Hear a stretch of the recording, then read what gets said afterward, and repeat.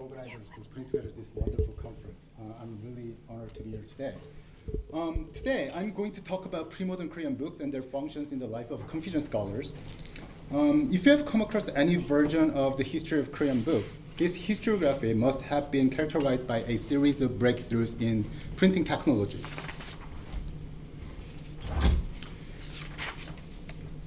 The world's oldest existing xylographic imprints produced in the early 8th century was discovered in 1966 in southeastern Korea. Although nationalist historians from both Korea and China still debate over its provenance, this discovery places Korea as the outlier in global print culture. Over 80,000 woodblocks of Buddhist Tripitaka were carved twice on the state initiative, firstly during the Khitan invasion at the turn of the 11th century, and later during the Mongol invasion in the 13th century. The state authority marshaled manpower and material resources during the emergency of war in expectation of invoking Buddha's power to repel foreign invaders. The Jikji, the anthology of great Buddhist Zen teachings published in 1377, is the world's oldest existing book printed with metal movable type, which was even earlier than Gutenberg by several decades. Numerous records about the improvement in printing fill the official history of Joseon, the last dynasty of Korea, which spanned from 1392 to 1910. All these stories shape the modern perceptions about pre-modern Korean books. The collections of the Gyujanggak Library and the Jangseogak Library, the two former royal libraries of Joseon, more or less match this historiography. This image is one of the Jangseogak collections, the annotations on the Analects of Confucius, printed using metal movable types in 1793. The page filled with exquisite font renderings confirms the advanced printing technologies of this period. The Annals of the Joseon Dynasty, which is the daily records of the royal court, were mostly printed using wooden movable types. Both the Confucian classics and official histories in this way benefited from the advanced printing technologies. The books circulated in the society and studied by individual scholars, however, were predominantly in manuscript forms, hand-copied by readers themselves. Then, how can we explain this gap between the advancement in printing technologies and the pervasiveness of manuscript forms in actual book culture? There are several factors that made the wide dissemination of printed books discouraged in pre-modern Korea. First, the production and dissemination of books had maintained close relationship with the control over society by the state authority. As the state implemented rigid Confucian program during the Joseon Dynasty, its printing brew dominated the book production geared toward the inculcation of Confucian social norms. Books printed by the central authorities were sent to the government offices in the 8 provinces. In case of books that the government had deemed worthy of wide dissemination, a metal-type printed copy was taken apart so that provincial printers could affix loose pages onto printing blocks to carve and reprint them. Because the government prohibited the establishment of bookstores in order to govern the nature of knowledge circulated in the society, these regionally produced books were mostly distributed to local state schools and local academies. These books were circulated among provincial scholars who hand-copied them for their own personal collections. In this way, the book production led by the state involved multimedia and multi-site production processes. Second, we need to consider to what extent the advanced printing technologies could facilitate mass production of text in pre-modern Korea. If the purpose was to mass produce and disseminate the books to readers across the country, why didn't the central government simply increase print runs in the printing brew instead of going through the cumbersome process of sending a printed copy and reprinting it by carving woodblocks? If we take into account the quality of imprints, it becomes even harder to understand because the imprints produced with metal movable types yielded more exquisite pages. Here, I would like to emphasize that printing process using metal movable types was not suitable for mass production of text for the most period of pre-modern Korea. In particular, how to fix types on frame caused technical difficulties. Since the Gemi font of 1403 used wax to fix types on the frame, the speed of printing got extremely slow because the wax did not hold types firmly and made it necessary to refix the types after every 1 or 2 imprints. The Gyeongja font of 1422 facilitated a solution by designing types in square shapes so that they could be set tightly against one another. Printing with this font, however, only produced about 20 sheets a day. In 1434, the Gabin font was also completed, which was the first fairly usable typeset. The Gabin font finally managed to speed up to 40 sheets a day. These kind of documented records about the various attempts to improve matter removal types appear about 100 times in the annals of the Joseon dynasty during the 15th century. However, it had not continued since the 16th century, which partly evinces the prevalence of multimedia and multi-site production in Korean book culture. Nevertheless, movable type printing was still serviceable for printing a small number of copies with a quick turnaround. Once the types were cast, setting types on the frame took much less time and energy than preparing wood, cutting it into blocks, and carving text on them. Moreover, the movable type could be reused for printing other books. Still, wood blocks remained the driving force behind the book production. Although it took longer and required more resources, block printing could promise a larger quantity of copies.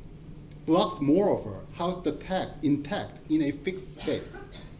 The printed sheets were mere copies that were prone to vanish, whereas the blocks stood for the eternal truth. Because there were almost no bookshops for the most period of Joseon, people would usually ascertain where the printing blocks of particular books were kept. Then they would send the necessary quantity of paper and payment of labor in order to have the books printed. The whereabouts of printing blocks were recorded in various printing block catalogs. Local gazetteers sometimes have a section titled Printing Blocks in which currently available printing blocks were recorded. Prior to the rise of book markets in the mid-19th century, therefore, people first had to find out what sorts of books had been printed and where the printing blocks were kept. Most commonly, however, readers borrowed books and simply hand-copied them. Although laborious and cumbersome, hand-copying was both cheap and flexible. One could respond quickly to opportunities to borrow a book, requiring no more than personal writing supplies. The culture of scholarship in Confucian tradition and the symbolic connotations that book delivered in it also made the practice of hand-copying books not only viable, but also ideal. Scholars were not simply expected to read and understand the contents of books. They had to repeatedly revisit and embody the moral lessons as their way of life by reading them aloud and memorizing them. Educated elites esteemed the book both as an archive of knowledge and as a prestige commodity. A book was a shrine to be visited with the utmost decorum. In this context, hand-copying constituted a valuable scholarly activity for many elite men who had education and skill, but no official duty. Hand-copied books not only represented the time meaningfully spent, more importantly, they attested that the readers embodied Confucian teachings in the physical process of copying text. Intellectual engagement and somatic movement were integrated together in Confucian way of life. In this situation, the manuscript books that we encounter in smaller rural libraries radically differ from the printed books that we find in former royal libraries. These books, which had been preserved in the family archives of local elites, do not find their places in the narrative of Korean print culture. This image is the manuscript book that I consulted 3 years ago when I visited Dongsan Library of Gaemeong University in Daegu, southeastern Korea. I was conducting research for 2 different projects, one for political activism of non-official rural scholars, and the other for the circulation of palindromic poems. I examined this particular book for the transcription of circulars and joint petitions. Intriguingly, the cover page included the 2 titles, one of which did not appear in the library catalog, Mungyonno, the record of what I heard and saw. As I browsed the book, unexpectedly, I stumbled upon a piece of palindromic poem on the left image, right next to a transcription of a joint memorial presented to the king on the right image. Once you turn the page, you will see the non-linear rendering of the palindrome in the shape of woven cloth. What follows this is, again, the transcription of a memorial. Just as the composition of commonplace books in early modern Europe catered to diverse intellectual and literary needs of each owner, the Korean manuscript books put together whatever contents that attracted the owner at the cost of coherence of the final product. This particular book is the compilation of transcribed circulars that provincial Confucian scholars passed around for their collective political activism. This book shows the affordance of printed books in the actual sense of book usage. As you see on the right image, the very first page reveals an interesting superposition of a piece of handwritten note upon the printed page. Once you turn the first page, the traces of printed pages are suddenly gone, and you are entering the realm of manuscript as you see on the left image. As you flip through this book, you will find that the printed pages and the manuscript pages alternate from the beginning to the end. This case exemplifies one way the individual readers repurposed and tailored printed books for the production of their own manuscript books. For this purpose, the printed book should be partially destroyed. In principle, all pre-modern East Asian books are folios. One sheet of paper were rubbed on either a woodblock or a typeset, which consists of 2 pages. Instead of printing contents on both sides of paper, only one side contained text due to the sheerness of the paper. Then, it was folded back so that the printed side faces outside. The loose ends of these folded pages are tied together so the folded edges look out on readers. In this particular case, the owner cut these folded edges open so that he could access and use the blank space that was folded inside. The library catalog shows that the manuscript contents were written in 1807, but the printed contents were actually the Chinese almanac of 1806, which the cataloger never included as part of bibliographic information. We could assume that the owner repurposed the almanac after its function became obsolete. Some manuscript books even put the very function of books in question. I examined this particular book to find more examples of palindromic poems.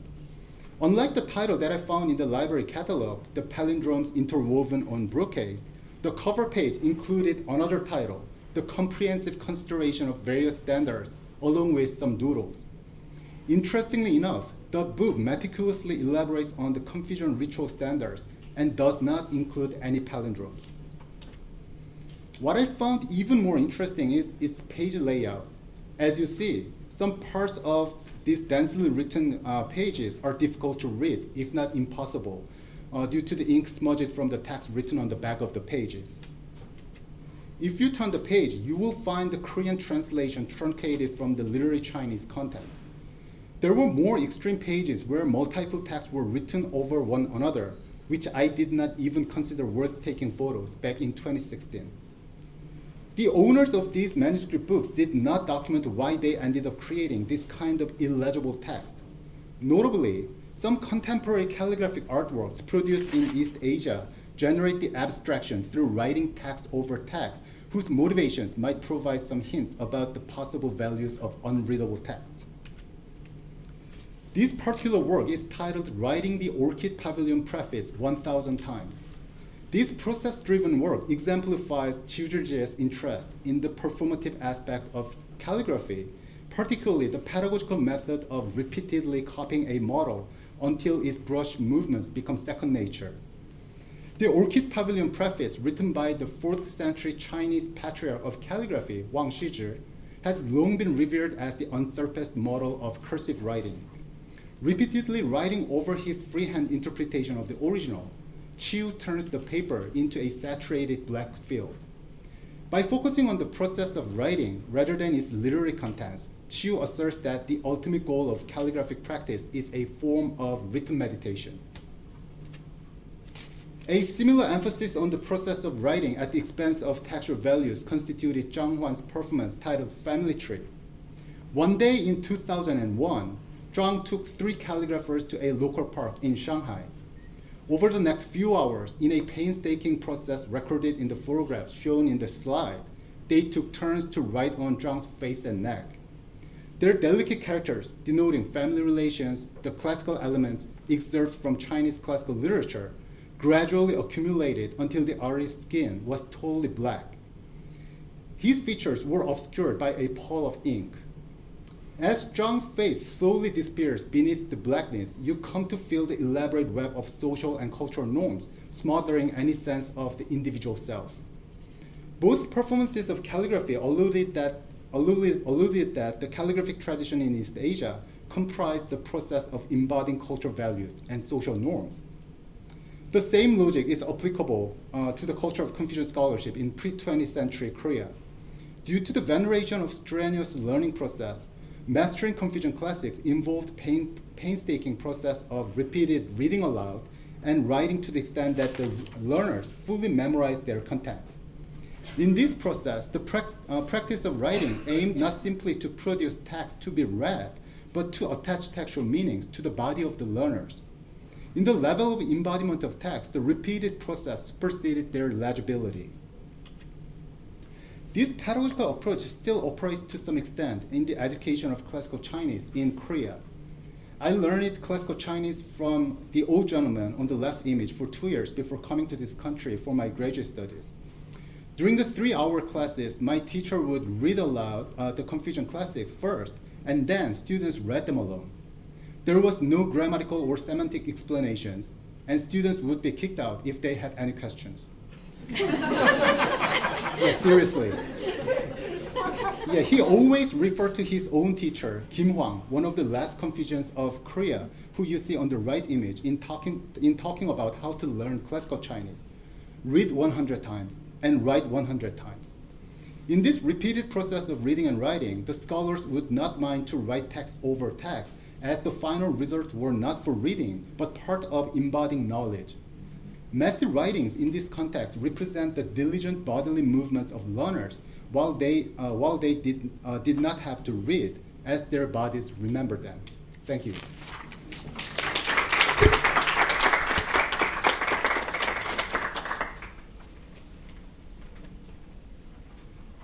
In the Bodleian Library at Oxford University, there is a copy of the 13th century Central Asian medical scholar Najibuddin as-Samarkandi's medical encyclopedia, Al-Asbab wal-Alamat, or The Causes and the Symptoms. An Arabic work of the medieval Islamic world, this text borrows heavily from the canon of Arabic medical texts, synthesizing the information from these sources in one handy single-volume work. While its colophon suggests it was copied in Baghdad in the 14th century, and the large circular seal placed to the right of that information indicates royal ownership by the Mughal Emperor Akbar, it has recently been discovered that both these notations speak to practices of forgery. Emily Savage Smith, in her catalog of Arabic medical manuscripts at the Bodleian, notes that the paper is of Indian extraction, likely from the 16th or 17th centuries, and that seal of the Emperor Akbar, it has a twin in the British Museum, which dates from the 19th century and was used by the British to add value to manuscripts by claiming that they came from the Mughal library. These paratextual clues cast into doubt the provenance of the manuscript, but one notation, seen here on the right, that does bring it back to its more likely Indian origins is an ownership note written before the text begins, which explains in Arabic, at the beginning of the month of Safar in the Hijrian or Islamic year 1274, which is around the end of September 1857, this medical encyclopedia was gifted to a man named Abul Fazl Muhammad Ashraf Ali al-Nafis al-Mutatabbib al-Badayuni. The reason for the gifting was ostensibly to give this man an introduction to a medical formulary of remedies written by the same author, as-Samarkandi. Named as al-Mutatabbib, a practitioner of medicine still learning his craft, Abul Fazl would have read the work to gain further insights into theoretical and diagnostic medical knowledge. And his ownership stamps, which unfortunately I don't have here, but they're pretty small, about this big, maybe an inch square, placed at the beginning of the text and on the colophon page corroborate this claim to ownership. Handwritten notes such as those of ownership are just one of the many types of marginalia found throughout the paratext of the Indian Asbab tradition, and they represent the reception of this particular textual tradition. Through notes such as these, we can further understand this medical tradition's reach, the ways in which it was studied, and its practical developments over time. For the sake of this 15-minute timing, I will be focusing on medical education and practice as represented by the marginalia. But know that we can also study social hierarchies, economic changes, and of course book history by looking at the ownership notes and colophon information as well as the marginalia of these manuscripts. So let's take a step back for a second and understand where this tradition is coming from. Unani Tib, or Greek medicine, is a medical tradition based on Hippocratic medical theory, as synthesized through the works of the later Greek physician Galen of Pergamon, to present humoral theory as the foundation of medicine. So very quickly, that's the four humors: blood, phlegm, yellow bile, and black bile, working in harmony to ensure equilibrium and health. Simply put, when one humor is out of order, ill health will occur. Arabic translations of these works through the intermediary of Syriac flourished beginning in the 9th century, most famously in Baghdad, and the subsequent Arabic and Persian medical texts that were written building upon those Greek foundations became important sources themselves for Unani medicine. The most famous Arabic medical work to come out of this efflorescence was Ibn Sina's Al-Qanun fi Tibb, or the Canon of Medicine. This 5-volume medical encyclopedia was translated into Latin in the 12th century, a little over 100 years after the death of its author, and is referred to in the Latin tradition as Avicenna, so you might recognize that name. While such Arabic medical works would influence medieval medical education and practice in Europe, it is in India where the canon took hold as one of the foundational sources of a medical tradition still practiced today, called simply Tibb. Receiving patronage from the Muslim rulers in South Asia, with the Delhi sultans and Mughal emperors as their major supporters, scholars of Tibb, as it was called in India until the late 18th century, produced Persian and Arabic commentaries and new original medical material in an efflorescence of knowledge production, study, and medical practice. It was through this system of patronage and support that the Asbab tradition was officially received in Mughal India. Starting with its first Indian commentary, and the only one written in Persian, and it's on the right, Arzani's Tibbi Akbar. Tibbi Akbar, or Akbar's Medicine, named after its author, Muhammad Akbar Arzani, was dedicated to the Mughal Emperor Aurangzeb in the year 1700. It was a translation of the first Arabic commentary on the Asbab, written by the Central Asian scholar Nafis ibn Ibad al-Kirmani around 1424, and it sparked an intense Indian commentary tradition on this medical encyclopedia for at least another century. Arzani's ability to translate Arabic medical works and make them more accessible to the Persian reading elite of the Mughal world brought the Asbab tradition to the forefront of Tibbi study. What is intriguing about the 6 Indian commentaries that followed is that they were all written in Arabic and not in Persian. This linguistic preference can be seen both in the curriculum of Tibb and in the ways in which students and readers interacted with the Asbab tradition, and it is through the marginalia, that handwriting in the margins, that we can begin to reconstruct such things. And I normally add a chart where I show you all the manuscripts that I consulted when I was in India. Suffice it to say, there are 124 of them that I found, and so now you will understand why I'm giving you other numbers. So let's first take a look at what I call the citational marginalia. A majority of the marginal notations in the manuscripts of the Indian Asbab tradition, these notations cite the works and names of medical scholars in an effort to engage with the information found in the text. With this in mind, their very citations give us a window into Tibbi medical education during the colonial and Mughal periods before that. Of the marginalia I have been working with, the references and names of the many citational notations can be split into 7 categories based on the group or period to which the reference belongs. While the miscellaneous group is a mix of obscure references to contemporary practitioners and general citations without names, the other 6 categories define Tibb in terms of textual usage and study. These categories, as you can see, are listed here, and there are a total of 480 references in the citational marginalia that I have noted, with some notations often citing more than one person or text. This table notes the frequency with which readers of the Indian Asbab-related manuscripts made these references. In the interest of time, the paper will briefly explore the citations of the medieval period due to this category's status as the group with the most frequent notations. Moving right along to actual handwriting.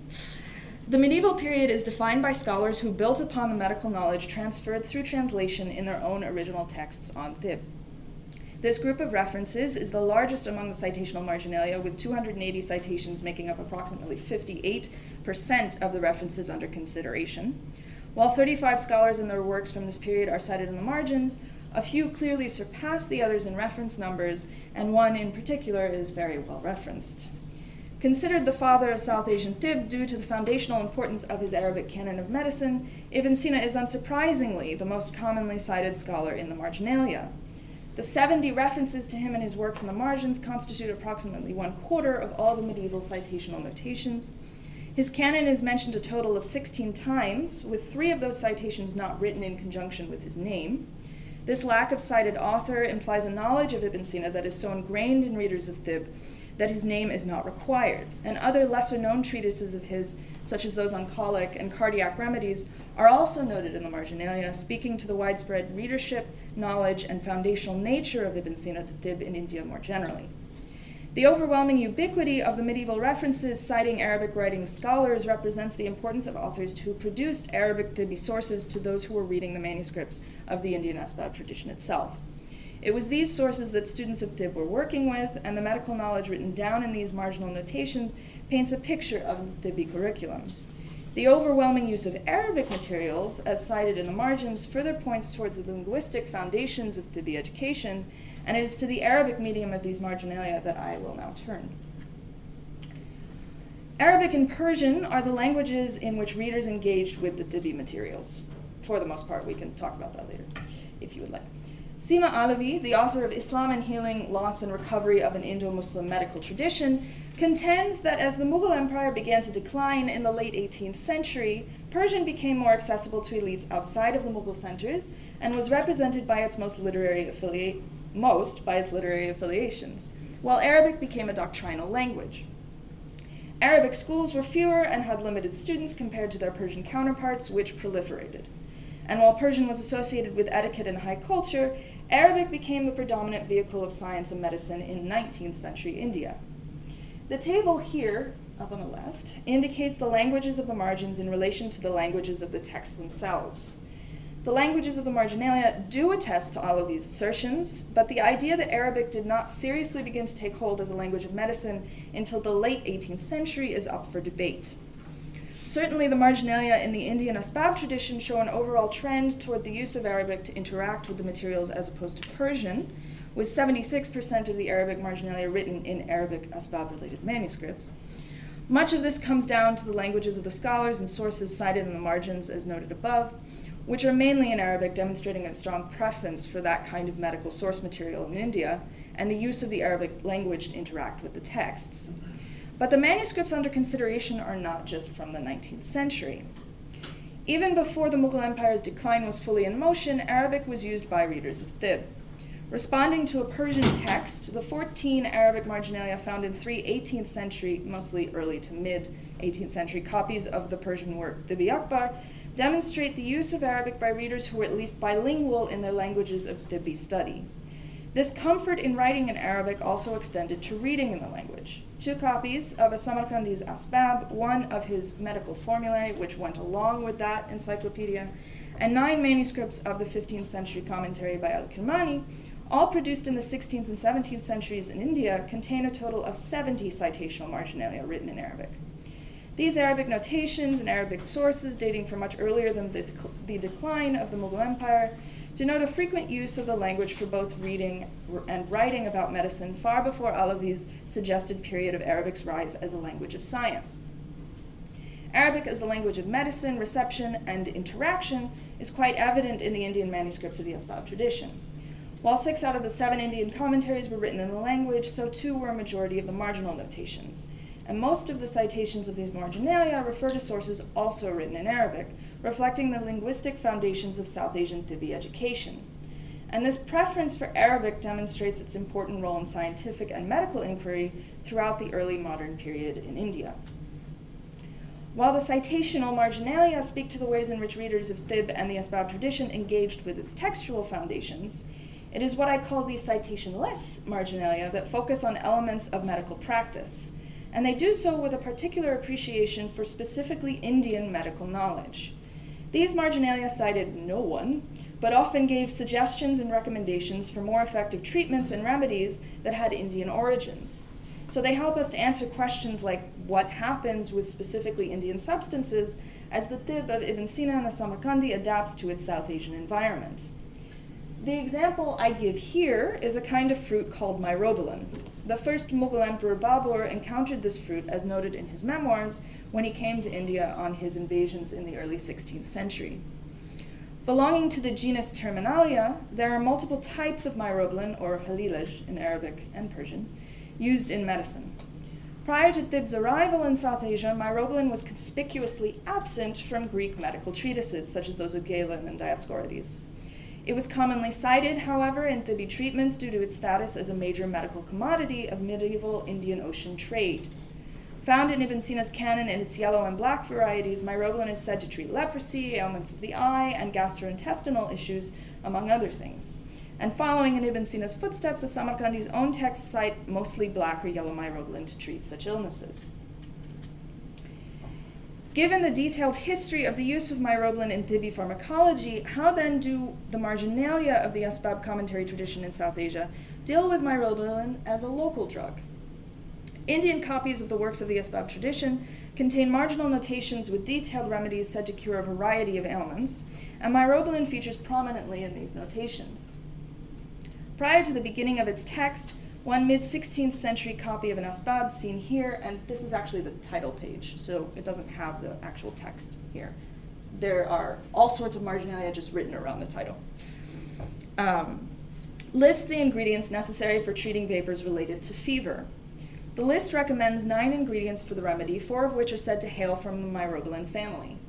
The Persian notation suggests Kabuli, Amlaj, black, and Balearic myrobalan, Kabuli meaning from Kabul, all in measurements of 10 dirhams. While the first and third myrobalan types are related to each other, the second variety, Emblic myrobalan or Phyllanthus emblica, does not technically belong to the Terminalia genus. More myrobalan adjacent, this fruit is also called, in English, Indian gooseberry, known as amla in Hindi. All 4 varieties, therefore, are Indian in origin. Coming to the Indian commentaries which rely on al-Kirmani's Sharh as intermediary, that first commentary that was written in the 15th century, the addition of myrobalan is also quite apparent. An undated copy of Sharif Khan's Al-Fawaid Sharifiyya, which is a gloss on al-Kirmani's commentary to the Asbab, contains a notation that gives a warning in response to information found in the text. Reacting to the section on fevered headache, the marginal note cautions future readers against using too much myrobalan for fever, warning that an overuse of the substance is actually dangerous, as it can narrow the passageways, restricting blood flow and worsen the patient's condition. The notation writer's warning against myrobalan overusage takes into account his own local knowledge about the fruit, something the sources in the Asbab tradition had thus far failed to address. The note was likely written based on the reader's own medical experience, giving a weight of practical authority to the notation. For the most part, myrobalan usage tends to increase as Thibby pharmacology finds its home in India, and knowledge about that usage becomes more refined and detailed, as noted in the marginalia. This example and the treatments prescribed in the later Asbab tradition show a stronger affinity for the use of Indian drugs, a direct response to the Indian environment in which the Asbab tradition and Thib more generally settled, adapted, and flourished. Thus, this journey through the handwriting of the Indian Asbab tradition's margins has shown us how Indian Thib was studied and the ways its pharmacology was practiced. It is therefore evident that through a study of the marginalia and other paratextual notations, we can further reconstruct the lives of manuscripts, their traditions, and their surrounding contexts. Thank you.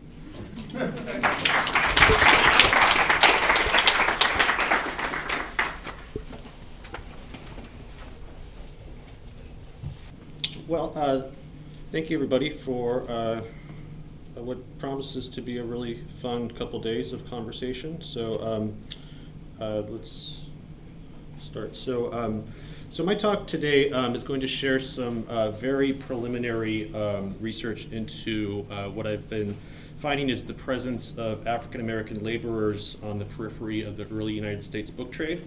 Roughly from the moment of the constitutional ratification around 1788 through the first decade of the 19th century. For context, so the study of early black print cultures has benefited from a lot of really interesting work being done. Most notably, there's a collection called Early African American Print Culture by Jordan Stein and Lara Cohen that came out in 2012. And there are many other people that are working in this, including people in this room. But rather than recovering forgotten black writers, readers, or printers, or networks of publication, I want to ask a different set of questions to understand the connection between print and racialization in the early United States. And so by focusing on the wider sphere of the book trade, I want to see what kind of race relations happen in the vicinity of book production and consumption. So the two questions that I want to ask today or try to answer are, is there a black presence in the mundane life of distributing books as opposed to writing, printing, or reading them? And how did African Americans contribute to the various peripheral activities that support a printing operation or bookstore?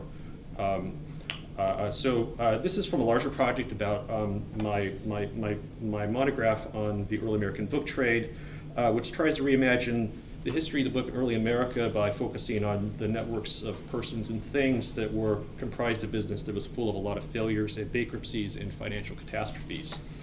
So more than just printers, the early American book trade was full of various agents who did a variety of jobs that included things like importation, distribution, paper making, and as you'll see today, paperwork. So for today, I want to widen the bookstores network to include a variety of black men and women. Didn't have time to include the women that I found in my research, today we'll focus on men who did valuable work and were often exploited.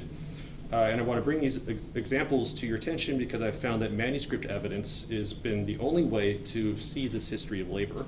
Specifically, the paperwork contained in Publishers Archive shows traces of black lives that have so far gone largely unnoticed.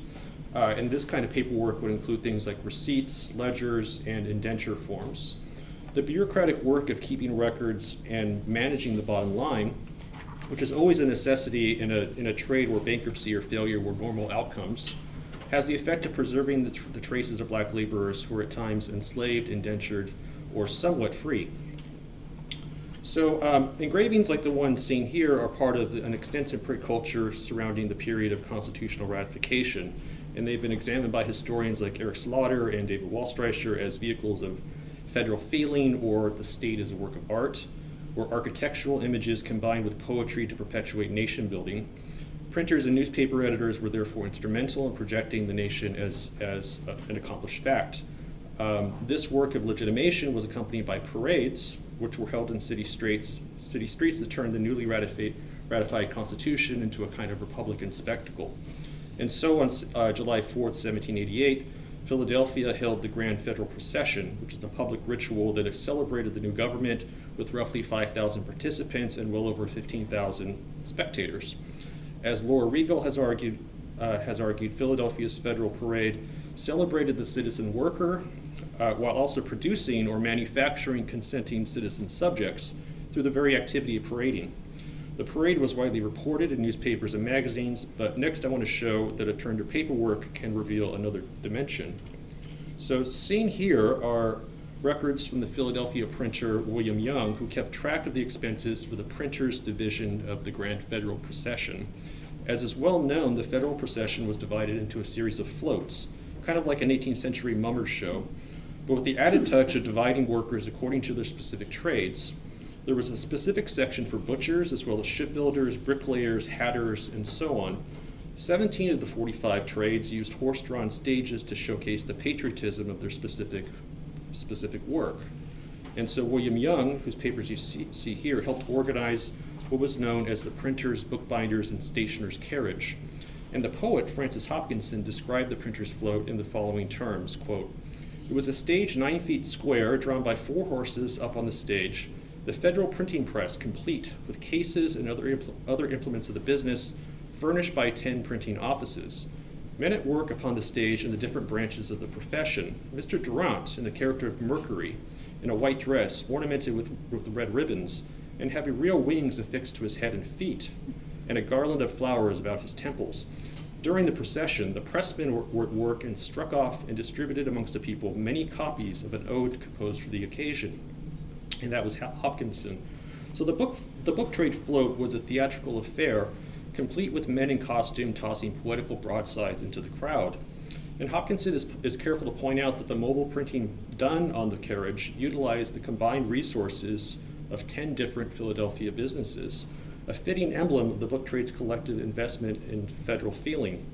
But to me, this anecdote reads differently when we consider a detail which you see here from the records with the blue arrow, which is a list of expenses that Young kept for the float that included a charge of 7 shillings 6 pence for the labor of 2 Negroes. Were they present in the scene just described by Hopkinson, perhaps manning the horses that pulled the carriage?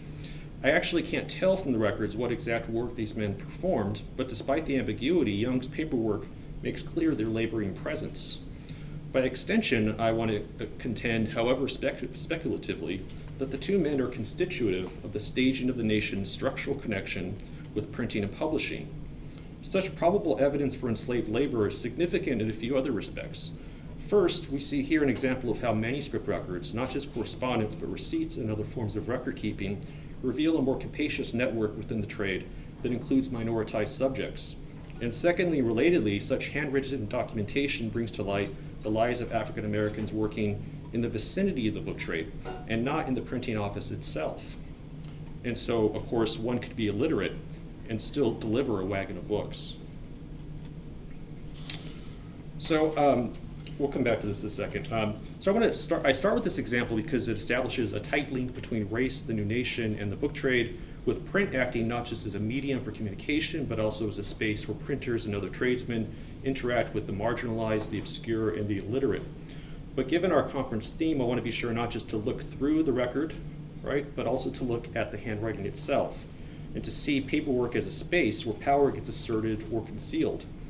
Paperwork's handwriting, in other words, brings together the bibliographical analysis of publishing with the rhetorical dimensions of accounting practices, which of course never simply describe a pre-existing objective reality. So we'll look at some blank forms. So blank forms, which include things like pre-printed contracts, oaths, pledges, and indentures, have always been important for the book trade since at least the 16th century. These documents exist precisely so that they will be filled in by hand, as Peter Stallybrass and others have observed. And the formulaic language and the empty space between the pre-printed words together enable a variety of social roles, making them a kind of material equivalent of the performative speech acts once discussed by J.L. Austin. In recent scholarship, there's been a turn in paperwork's history to thinking of the blank as a space of inscription that registers, preserves, and in some measure produces the position of signer or witness or debtor, lender, buyer, seller, servant, or master. Survival rates of blank forms are notoriously low in special collections libraries and are infrequently cataloged at the individual item level. And bibliographers like Keith Maslin have argued that their scarcity are actually a proof of their ubiquity in history. The fact that blanks from the handpress era were not regularly saved, in other words, suggests that they were used and discarded, making them print ephemera in the purest sense. So seen here is a rather typical blank form, an indenture paper belonging to a New York printer from the late 18th century, which dates just a few years after the federal procession that I was discussing earlier. So Samuel Campbell, the printer in question, takes as his apprentice a 15-year-old boy named Alexander McLeod, who will learn, as we're told on the form, the art of bookbinding. Everything here is very typical, from the fancy display font that recalls the days of manuscript indentures to the seals and the signed witnesses. But note the tiny alteration that you see in the middle, where the promise to supply apparel is struck out by hand. And such deletions are also, of course, not uncommon. But I want to show another one of Campbell's blanks that shows how this kind of alteration works with a non-white servant. So in many ways, this presentation got its start when I came across this particular indenture at the Historical Society of Pennsylvania. And for me, the contrast, the importance is the contrast between this document and the previous indenture that we just looked at. Because this dramatizes for me the role of paperwork in perpetuating racial inequality in the early US book trade. Since here we see an indenture form belonging to the same businessman, namely Samuel Campbell, the printer, but this time not with a young white boy, but instead with a man named Charles, a Negro man of about 38 years. Earlier we saw a single manuscript deletion to Alexander's contract, where we took out the responsibility to supply clothing. But you see here, Charles's form has 9 lines of text stricken out. Most notably, every reference to apprenticeship has been replaced with the explicit language that Charles would be Campbell's servant. And the question, of course, I ask, is this slavery by another name? It certainly is unfree labor, but one that differs from the white boy who will at least be trained in a kind of art of bookbinding. Comparing the indentures, we see racialization, this is what I want to contend, at work in a kind of hierarchical ordering and manipulation of the forms themselves. Campbell's alterations even reach a level of absurdity in this form, in the need to differentiate apprentice status from black servitude. And so we get this kind of circular language in the top, which I'll read to you, where Charles will, quote, put himself servant to Samuel Campbell to serve him after the manner of a servant, end quote. Matthew Brown has written about blank forms in an early American printer, arguing that indentures and similar documents should be studied for the implicit tension of choice and constraint entailed in the ritual of pledging one's freedom to the rule of another. Although Brown, in a recent article in American Literary History, neglects to consider blanks and indentures in terms of race and slavery. One detail on this slide that is worth considering that Brown has really helped me to understand is the filing practice of paperwork that involves folding and docketing a contract. Single sheet forms, after all, were rarely stored flat after signing and sealing. Instead, they were folded into a rectangular shape with a portion of the verso or back of the sheet facing outwards, just like you see on the lower right of the slide. And so in this sense, Charles himself, who we're discussing, was folded and docketed in this way, reduced to a rectangular piece of paper, an indenture that was not an indenture, with simply a name and a date. This, to me, is an example of the double meaning of the contract, not just a legal agreement, but also a kind of digestive reference system. We know that an indenture refers etymologically to the teeth of early modern contracts, i.e. the serrated pattern cut between two matching copies that verified authenticity in case of a dispute. But Matt Brown points out that docketing also itself has a kind of resonant verbal history, from dock, the Middle English verb for cutting away the fleshy part of an animal's tail. The bureaucratic docket, in other words, is a practice of abbreviation that digests all of the relevant information for quick reference. But if Charles's paperwork has been docketed in the filing process, then perhaps what's been cut away or docked is his own free will. On the outside that we see on the right, the verso of the sheet, the folded piece of paper pretends to look like a regular apprentice paper. But once unfolded, the heavily annotated and struck through agreement puts forward servitude as a kind of legal cover for what has to be enslaved by another name. And so I'm hoping maybe in the Q&A or later on, maybe the early modernists in the room or some of these scholars who work on slavery and African American history can help me think about these kinds of documents. But because to me, looking at this stuff helps put slavery in conversation with paperwork and those kinds of issues. And I want to show a few more examples, but I just want to note in passing that also in Campbell's papers is a real bill of sale for an enslaved man dated just a few years after he acquired Charles as his servant. And we also know that Campbell had aspirations to be a gentleman. He owned a paper mill in addition to his shop. And amongst his papers, I found this undated map or plan for his estate, which includes a space for his black servants to live, which you see marked with the blue arrows. So moving on to my last example. So William Young and Samuel Campbell could each be characterized as kind of medium-sized fish in the ecology of the early U.S. book trade, because they both, owned printing shops, bookstores, and invested in mills. They also engaged in subscription publishing, which is a kind of distribution of books on an installment plan to customers. Many subscription publications required a tight schedule of delivery, especially for multi-volume editions, and consequently lots of delivery men were needed to get the books to the readers. And so here, this is my other example that I'm looking at is evidence of an African American man who seems to have played some role in subscription delivery of some kind. Just as interestingly, the man in question was named Samuel Johnson, and he knew one of the most famous booksellers of all time, Mason Locke Weems, who's best known as the author of the George Washington biography, the one that gave us the myth about the cherry tree and the little boy that couldn't lie. For most of his career, Parson Weems was a traveling bookseller who helped publishers like Matthew Carey sell books in the South and in the Western Territories. James Green from the Library Company calls Weems the most successful book marketer of the early Republic, and other historians have seen Weems as instrumental in legitimizing slavery in his writing. I don't have time to go into his writing, but I want to show you what I've learned about Samuel Johnson. He's also known as Poor Sam. He was owned by the Weems family, and Weems himself claims to have freed him, as you see here on the top left in a letter to Matthew Carey from 1797. And so the images on the slide give us a decade of odd jobs that Samuel Johnson undertook for at least 4 printers and publishers in Philadelphia, We know that he was hanging around because Weems writes to Carey and says, "Can you find him for me?" On the bottom right, we have a receipt where Johnson was paid about $60 for work with a publisher named C.P. Wayne. And I know that this was for a subscription publication because I've done a lot of research on Wayne, and this is what Wayne was publishing at the time. On the top right, you see $20 paid to Johnson from Weems through Matthew Carey in 1806. This means that Johnson was doing some kind of work for Weems in Philadelphia, probably packing up cartloads of books to be shipped by wagon. And Carey was paying Johnson on Weems's account.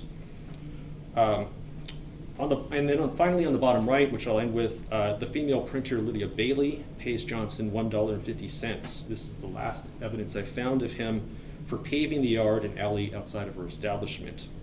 So this is the most menial kind of work, to be sure, and it's possible with the declining payments across these receipts that we are seeing Johnson inching closer to poverty. But of course, this is an account of what's missing, what I haven't found, or what doesn't survive. And so just to conclude, Samuel Johnson conducted a variety of jobs in the vicinity of the early national book trade, and it is only through the handwritten evidence of paperwork that lives like his can begin to be recovered or understood. Blank forms and paperwork have the potential, therefore, to tell us new things about the racialized subjects who worked in the vicinity of the early American book trade. Thank you.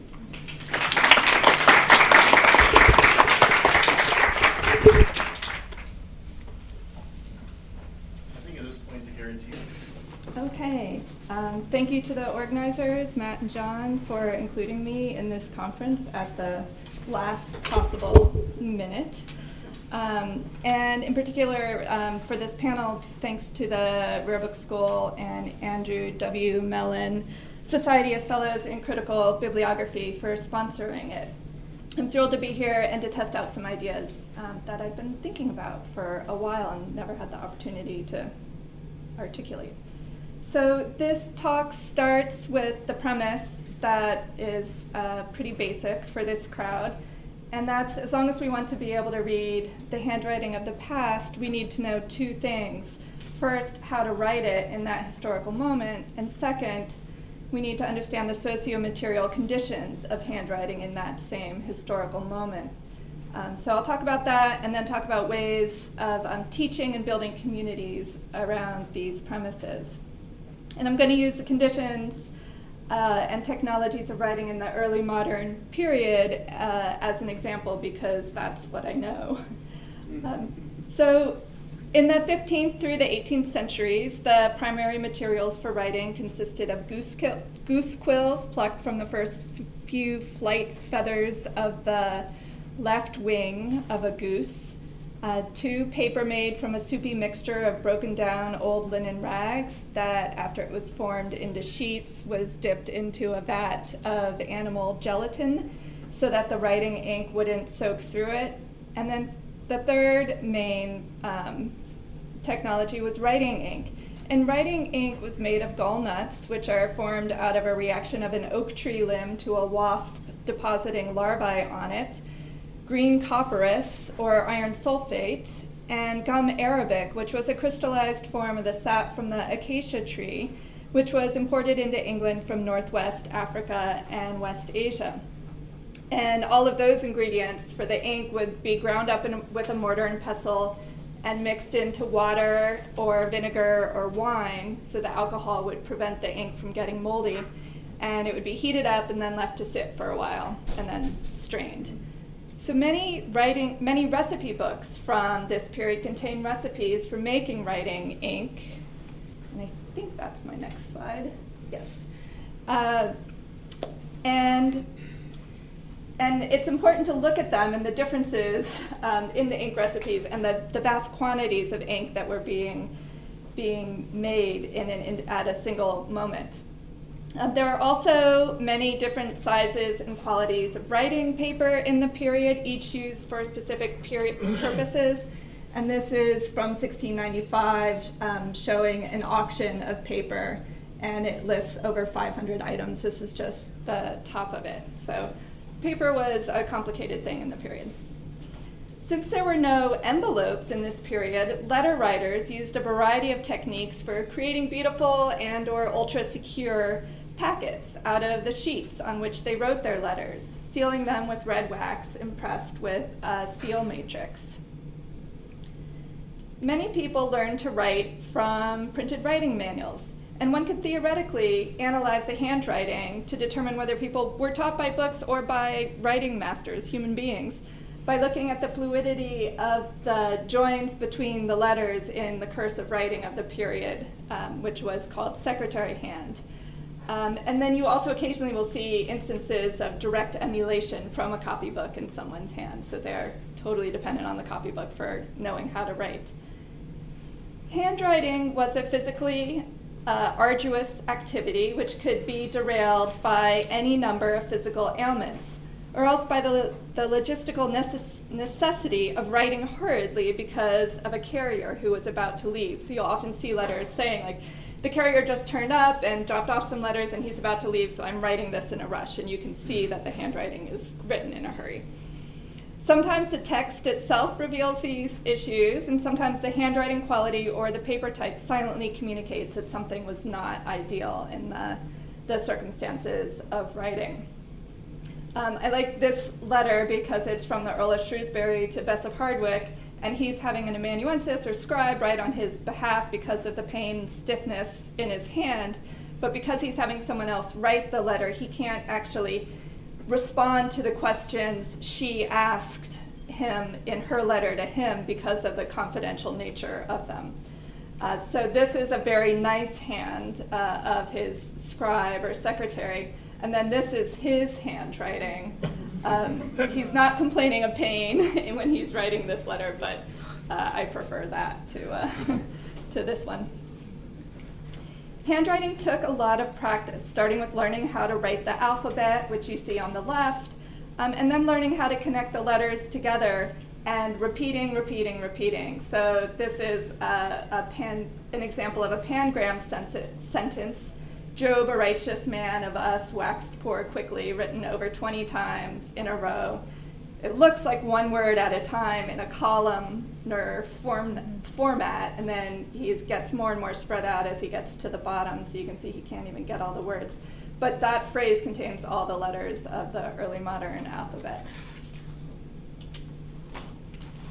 For people with little experience operating a quill, they might only be able to leave a mark instead of a signature, and that's what happens here with Dorothy Ellery signing the bottom of an deposition in which she had been asked to describe an incident involving Cavaliers and Roundheads in her small town. So that's from 1655.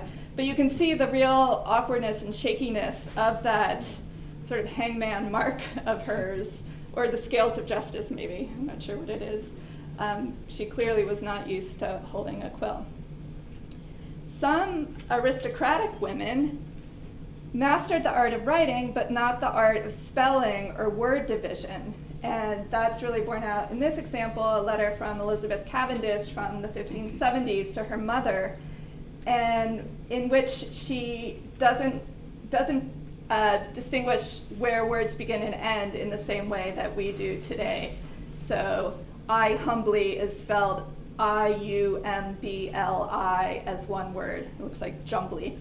And then this phrase here, so dangerous was the way on horseback, but it's we on horse as one word and then back. Sometimes people apologize for not having the right paper handy, showing their recognition that paper carried social signals that could offend the recipient, or they would complain about the poor quality of a paper. So this is a postscript to a letter written on a small, not standard size piece of paper in which Thomas Doxey writes, I must crave pardon for writing in so bad paper, for I have lost the key of my desk and can come to no other. So it looks like he's taken part of an address leaf, of a folded letter, and reused that as a blank piece of paper to send his letter back to his master. And women in particular developed their own personal styles, creating special flourishes to their hands that went far above and beyond the textbook scripts offered in printed writing manuals. And so we have a recipe book on the left that is very nicely laid out. It's written the one on the left in an italic hand with bold descenders and descenders. So this person is clearly taking care in writing out their recipes for syrup of violets and for humble pies. And then on the right, we have that exercise, an arithmetic exercise book that is also a calligraphic writing manual, or writing book, by another woman, Sarah Cole, from the 1690s.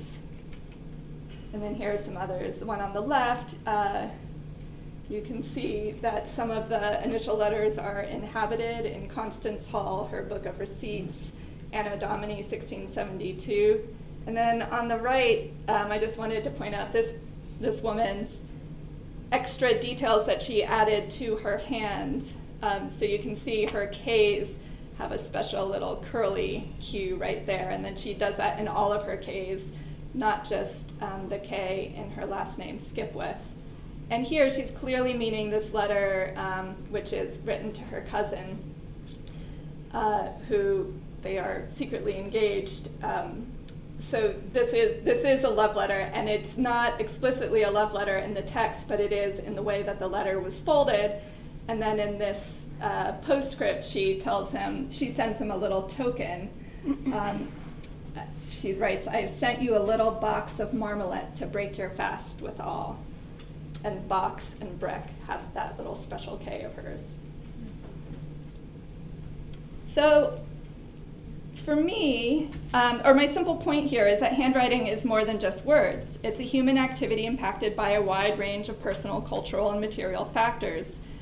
When we look at 400-year-old handwriting as scholars of the early modern period, we can't just grab and go, textually speaking. And I think that some historians do exactly this. They will pillage almost primary sources for the quote that they need to support their argument, and then leave the manuscript as quickly as possible. And I sort of think of it like eating fast food in the car rather than sitting in the kitchen with the chef. So there's a time and place for both, but if you really want a deeper understanding of the text, and if you really want to make new discoveries, you need to spend time with the material object and copy out more than just the words you're hoping to find. And I know you all espouse this view as well. And so for me, it's all about the words you weren't expecting to find when you're looking at a manuscript, rather than going in and like hoping you're going to find something that supports your argument. And it's about looking for the incongruities between the words and the paper, or the words and the ways in which the letter was folded for sending, or the words and the way they are spelled, or the particular care in which they were written.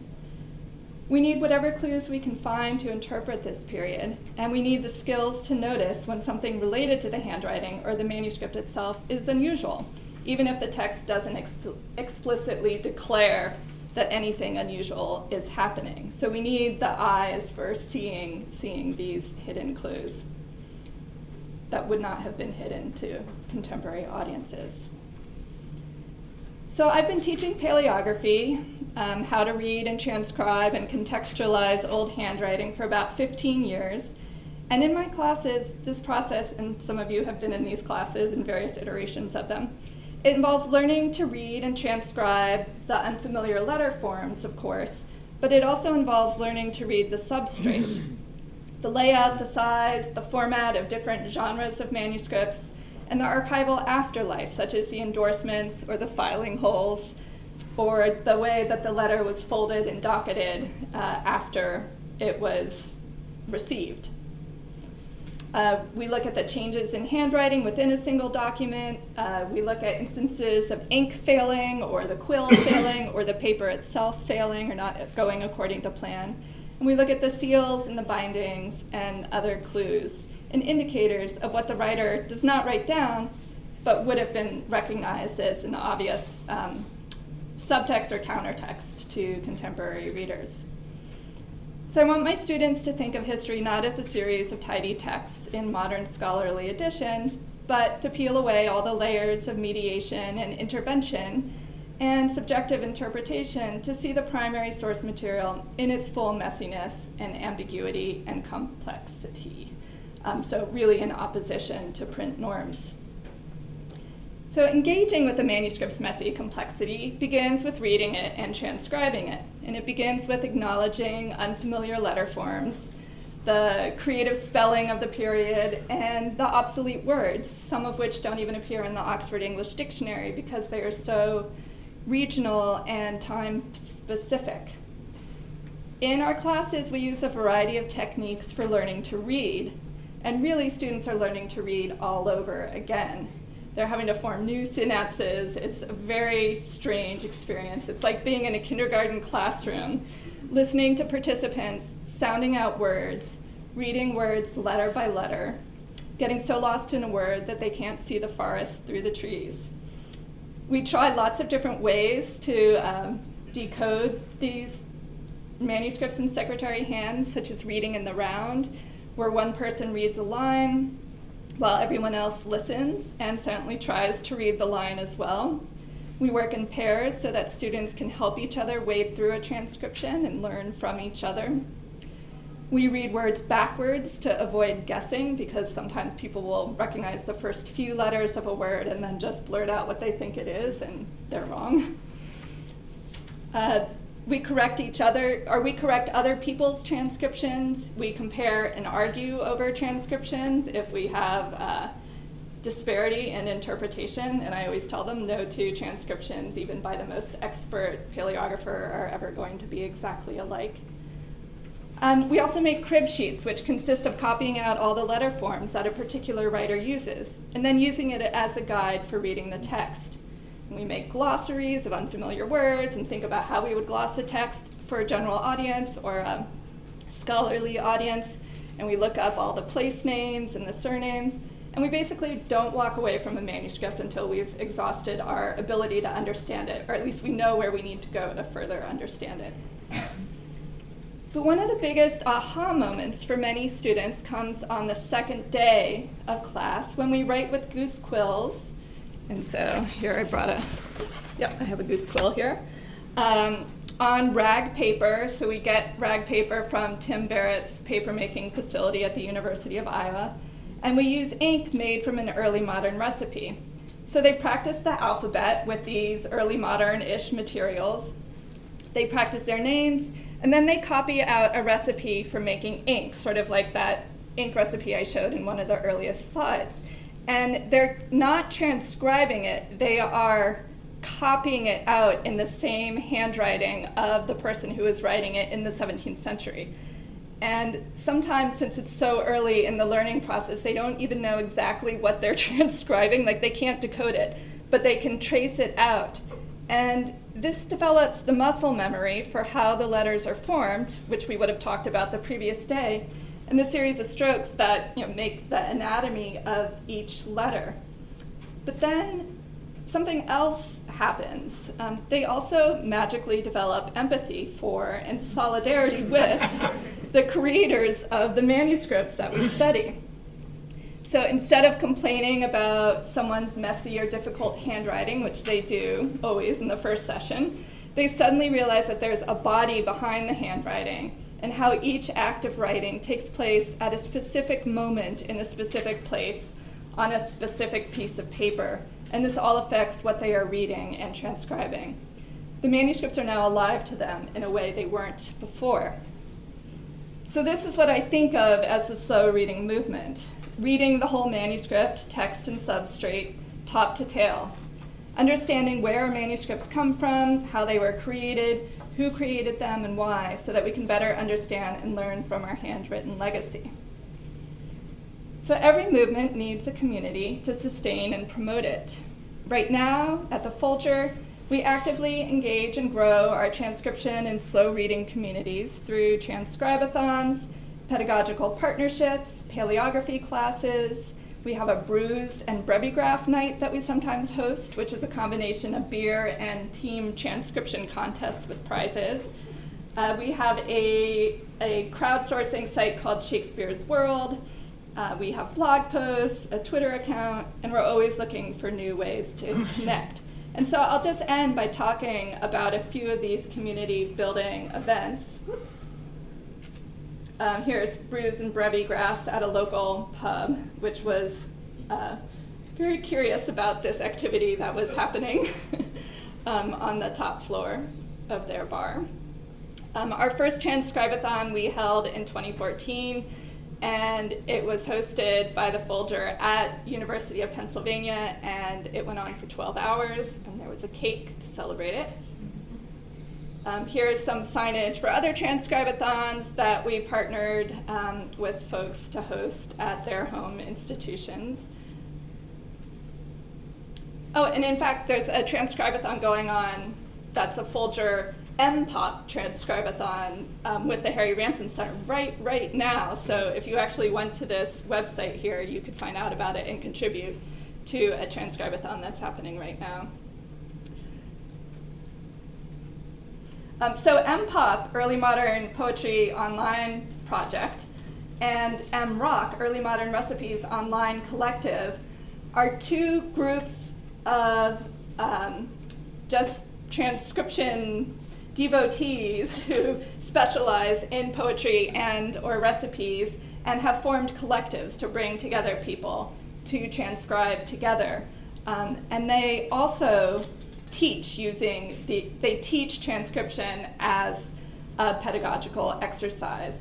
So these, we refer to them as pedagogical partnerships, and we have them with a growing number of professors, and they include transcription in whatever class they're teaching that can have primary source material included in it.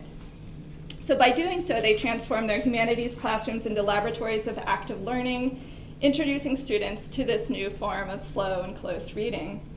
And undergrads who have been exposed to manuscript transcription have learned to question and kind of get angry at modern editions of canonical works that they are assigned. They have recreated recipes from Renaissance recipe books, and they have formed their own undergraduate paleography societies at least 3 different universities. And one professor has said of using Dromio, which is our transcription platform for doing these transcriptions, that Dromio and EMO, Early Modern Manuscripts Online, have become my students' best and most consistent way to think through original sources. So transcribe-a-thons and pedagogical partnerships and brews and banter sessions rely on Dromio, the transcription interface.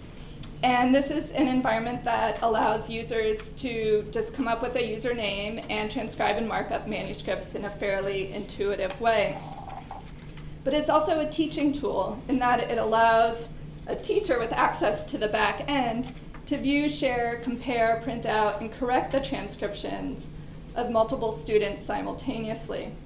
So this is what a collation interface looks like, where I've taken 3 people's transcriptions and layered them or collated them on top of each other, with the differences in the transcriptions appearing in red.